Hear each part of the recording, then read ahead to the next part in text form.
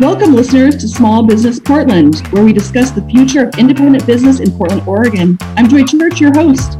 I'm the Executive Director of Venture Portland. Today, we are so grateful and so lucky to have Christine Longmuir of Two Rivers Books in St. John. So, Christine, thank you so much for being with us. We are so excited to talk with you. Thank you. I'm super excited. I feel really privileged to have been asked, so thank you. Well, I'm sure this has been a very challenging year for you, but can you start by telling us a little bit about how long you have had a bookstore? How did you get into books? So I've been in the book business for a very long time, since 1989. And I moved to St. John's right after the St. John's booksellers closed, and I wanted a bookstore. So I started with doing pop-ups. Basically, wherever anybody would let me put a table of books, I would pop up with books. For a long time, my good friend Annalisa Romano let me pop up in her shoe store. I popped up in the back of Two Stroke Coffee for a while. And then I partnered with Weird Sisters Yarn, and we now have our permanent space that we've been in for just about, I guess, a year and a half. So you are a scrappy bookseller. I am. I believe books save lives. I believe a bookstore is a cornerstone of the community and participates in everything they can. And Christine, I think you clearly practice what you preach. So believing that you are a community resource as a bookstore, it sounds like you've always done a lot of collaborations and partnerships, but I get the impression that that's even more heightened now with the pandemic.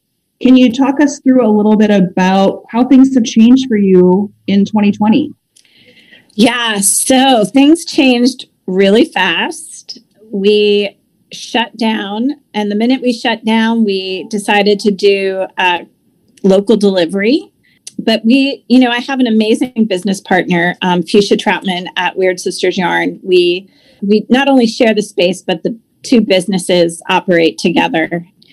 We just were able to pivot and do things quickly and make changes. And I have to say that the St. John's community came out to support us. They were, I imagine they turned off their Amazon account and started buying books from me, but our website got really slammed right at the beginning of April. So you did alter very quickly then, right? Because the stay-at-home order came from Governor Brown, March 21st or something, and it sounds like you really had an even more robust website by the beginning of April. Yeah, we actually decided to close before the stay-at-home order, and switch the business model to curbside pickup, no contact, and then local delivery. Yeah. Wow. So how did you make that decision? Because I know from some business owners, they really hesitated about closing even after the stay-at-home order happened. So how was it that you were well-informed early on? I actually think Kate Brown did a great job. And I also feel like people had to use their own smarts, right? What is the smart thing, the safe thing to do? Don't just wait for somebody to tell you what to do. Use your common sense. And, Fuchsia and I talked about it, and we have a pretty at-risk population that shops here. And we thought the best thing would be to shut down. Right. And in the midst of the pandemic piece, then Black Lives Matter came up to the forefront in June and is going to be, of course, an important piece for us forever in our culture. And it sounds like you and Fuchsia have done some really meaningful work with BIPOC authors, BIPOC businesses. Can you share some about that? Yeah, we pretty much from the beginning, Weird Sisters offered an Empower People cowl as a purple cowl, yarn knitted. And then we have a cookbook club, and in conjunction with the cookbook club, we featured BIPOC farmers, Race and Meat Farms, and Come Through Market, which is a BIPOC farmers market. And then one of the other switches that we made in the pandemic was to go ahead and suck it up and pay for Crowdcast to do virtual events. So the other way that we support these events and our community is whatever funds we collect from those events, we donate a portion, and in some instances, all of it to whatever charity we're working with. And so how often are you doing these interesting events? We do a lot. We have some standing programs that we just translated. We have a Monday Stitch and Bitch that happens at 4 p.m. We also have a First Friday Singer-Songwriter Night where we support local singer-songwriters. We have a Two Rivers Book Club. And then we have a Two Rivers Supper Club, which is our cookbook club gone online. And those were the main programs that we switched over. And then here and there, we did different events. We had an event that we combined yarn and books. It's a book called Raw Material about a woman sheep shearer. And that was a good event. That's part of being small, right? We're pivoting as quickly as we can. We started a Patreon membership. We always donate a portion of our Patreon back to the community. We have a featured nonprofit every month that we donate to. November is going to be NAYA. October was Rebuild Portland. I very much believe in community and building the community that we live in, sort of a hyper local to global kind of. Yes, clearly. And so I think for listeners, they must be in awe, as am I, with all of the things that you're doing. And I just have to ask, so, what's your self-care like? What does it look like for you? Because it sounds like you're very passionate, but you're incredibly busy. So how do you care for yourself? What's your team look like? Basically, I end the day and I go home and lie on the floor with my dog. That's all I've got left. We have a great team. As I said, my business partner is amazing. We also work with IROC, which is a local nonprofit. They help us hire local high school kids. So we have a student from Roosevelt High School right now working for us. We've had other students from Roosevelt High School. And then we have an amazing, amazing marketing manager who just keeps us on schedule. She's great. Wow, that is so good, right? That's a small group of people, but thank goodness you've got this dynamo team, right? Because you're trying to undertake so much and you just can't do it all alone. I think small business owners, sometimes we forget, like, okay, you can have amazing ideas, but to implement them and to implement them well is very important, right? Because the second time you have something that doesn't go well, people stop paying attention. So you need to set it up for success. And, that usually takes more than just yourself to accomplish those kinds of things. Yeah. We do have also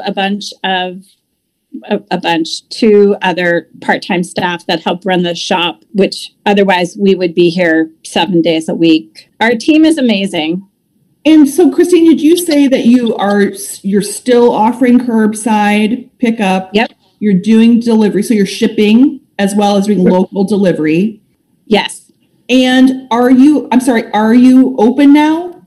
We are open 10 to 6, Tuesday through Saturday, 10 to 4 on Sunday. We have a 6-person max in the store at a time. Masks and hand sanitizing at the door are required. And so far, we have had no issues. That we have I don't know how much time you get to spend in St. John's, but it really is an amazing community. We really love being here. Yeah, it sounds like an incredible community. And I think that listeners, if you're not following along on St. John's Boosters Instagram, you should, because you can see all the beautiful ways that they've altered the streets and the parks. And it's just really inviting and very community oriented. So for those of us who are feeling comfortable getting out, you can get out safely and go watch a movie outside, bring a blanket now that it's becoming winter, right? Yeah. And Christy, at one point, did you try doing the by appointment only? We did, actually. When we closed, we did virtual appointments first, and then we did shopping by appointment. And that was just a tiny bit of success, but not really. People just ordered online. It seemed easier. When did that happen that you decided to reopen your doors to 6 people at a time? When Kate Brown said, I can't remember the exact date, but on schedule. Right. Perfect. And so in your future planning, what are you thinking is going to happen for the holidays for Two Rivers and for Weird Sisters Yarn? Every day is a guess. I do want to say a shout out to the American Booksellers Association and the Pacific Northwest Booksellers Association, which is another fantastic community. They really help support us with ready to use graphics and all of those things around the pandemic. And then also we got a grant from them too, to help us keep our doors open and keep our staff. We never laid anybody off. We also, one of the main things is we had a great relationship with our landlord, and he has been giving us discounted rent since April. So without that, we wouldn't have made it. But that's not answering your question about Christmas. We don't know what we're going to do. We don't know what Christmas is going to look like. We do have a holiday night market scheduled. Last year, we did a holiday night market with all the vendors on one night. This year, we're going to do one vendor per night every weekend. So starting on a Thursday through Sunday, we're going to spread one vendor out over those 4 days and obviously extend our hours. I don't know what it'll be like. I don't know if anybody will come. I think you might be flooded with people excited to attend. I hope so. I really hope so. It's hard.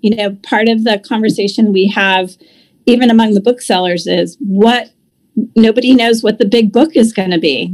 What should we stock up on? What should we have on hand? What are our online sales going to be? We recently decided to take some of our loan money, our EIDL money, and update our POS system so it talks to our website. But, I don't know. Well, that money, is that where the money should go, or should it go into inventory? Are we going to have in-store shoppers? It's hard to know. Yes. I was just going to ask you about inventory levels, right? Because I've heard from other small business owners, like, okay, well, how much do we order? Do we order up? Do we keep it like, hey, first come, first serve? We only have 30 of this book or whatever it is. It's such a hard decision. And, you're not sitting on cash to be able to say, oh, it's fine, we'll just order extra. I mean, it's not like that. No, it's not like that at all. And I don't know. What we have tried to do is encourage people to pre-order books for the holidays and pre-order, not yet published titles. So we know we have a number at least. It's hard. I mean, publishers are even having a hard time getting out their marketing for new titles because, the machine is broken. Exactly. Yeah. COVID life has altered everything in a very, very real way. It truly has. I do think that it sounds like consumers are eager to have something to look forward to. And so they are really looking at holiday shopping earlier than ever. We've talked to some restaurants that are doing Thanksgiving boxes this year, and many of them are already sold out. It's like, it's not even Halloween yet, and they're already sold out. So, there is, I think, that momentum, but people just want something to be excited about. And so the holidays are one of those things. So I'm hoping that you'll have a lot of shoppers in the store and through your online ordering system, but it certainly is difficult to know. And I know, you've got to be competing, with the A word, as we say. So, Amazon, right? It's how do you make the case to your customers to continue to shop with you? What do you say to people that are like, I think I bought my last book on Amazon? So Amazon is going to be there. I can complain about them, or I can just do what I do and do it really well. And that's really what we do. Both Fuchsia and I, Weird Sisters and Two Rivers, we try to offer the best customer service we can, personally write back to our customers, communicate with them. We're a little old fashioned. We call people on the phone when their special order is here, or if it's going to be late, or if we've messed up. I have customers who sometimes instant message me with a question. I respond to them. You know, the big A, that doesn't do that. You're not going to get that kind of customer. And also, you know, I probably know your kid, know what your kid's reading, know what books you bought for your mom. It's a community, right? Right. And I do think you're absolutely correct with that, because it's about using the networks that you have, and, you know, you're constantly engaging with them, right? And it's just hospitality all the way around. Excellent customer service, constant communication, even though it's exhausting, because that's the unique proposition that you have, right? Is they are different from other large big box places that wouldn't communicate if there's a problem, or bother to call you to say, hey, your book is here. We're so excited for you to read it. You know, and that personal touch of like knowing the families, knowing that, you know, hey, I see your dog's outside, you know, knowing that real personal piece that you just otherwise, of course, can't get. So I think that sounds amazing that you're able to do that. But I'm so glad that you have a dog to go home to, that you're like, let's decompress for the day. Yeah. We're so tied to our community that Fuchsia and I will often have a conversation and say, hey, you know, we haven't seen so-and-so. She's a senior. Maybe we should let's just ping her, you know, because I feel like seniors are the one group right now that are really hidden, right? They're suffering. They don't want to do virtual events. And they're the group that I worry about the most. You know, the kids are having a hard time. Yes, they are.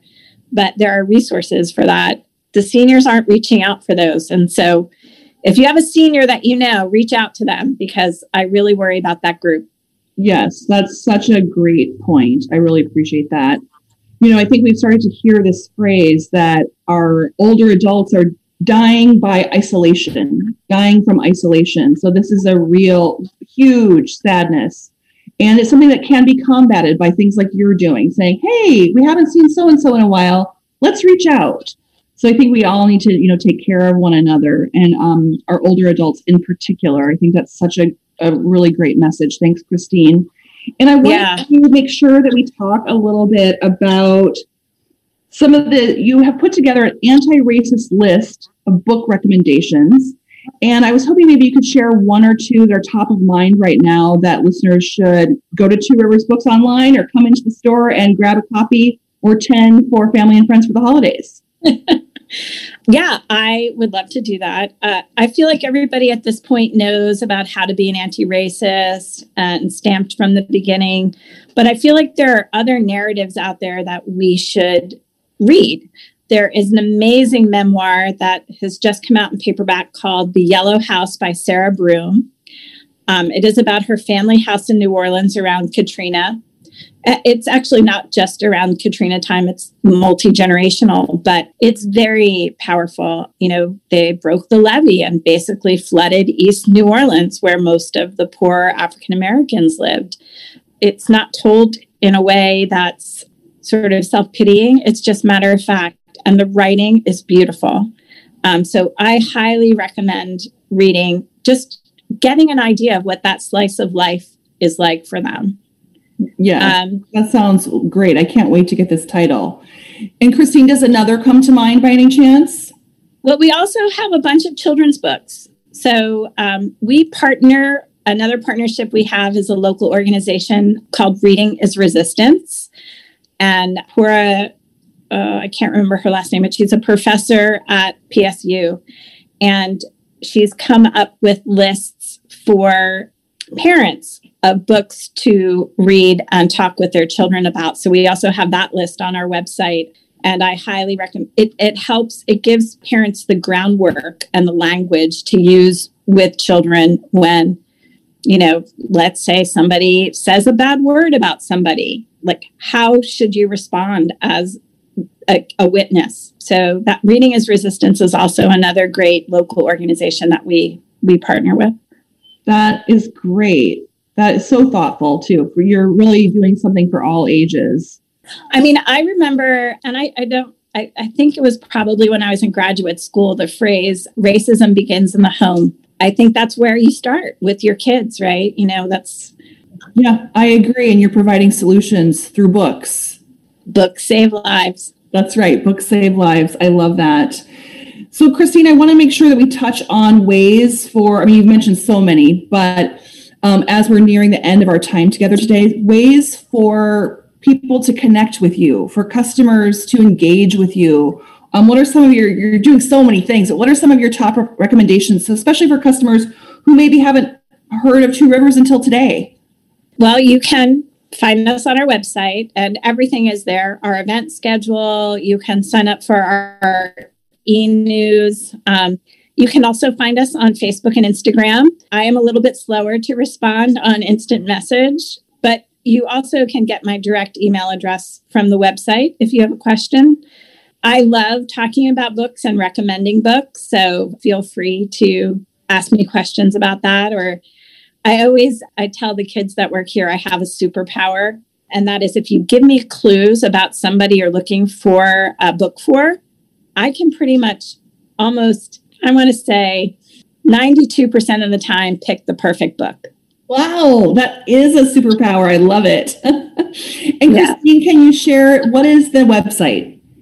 The website is tworiversbooks.com. Excellent. So tworiversbooks.com. Excellent. And your Instagram handle is? Two Rivers Books.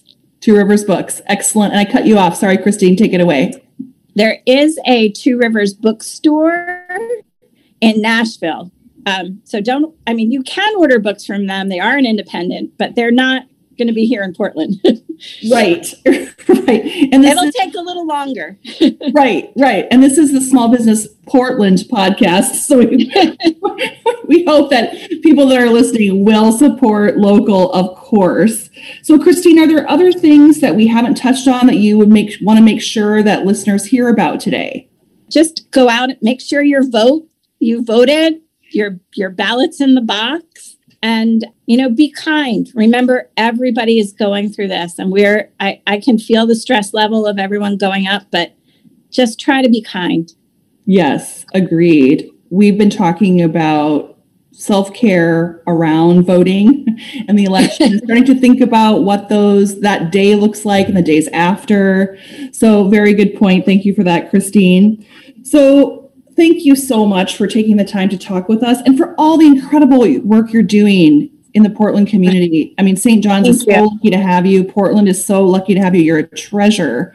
Oh, thank you. I really appreciate you taking the time to be with us today. So listeners, we're going to close out here.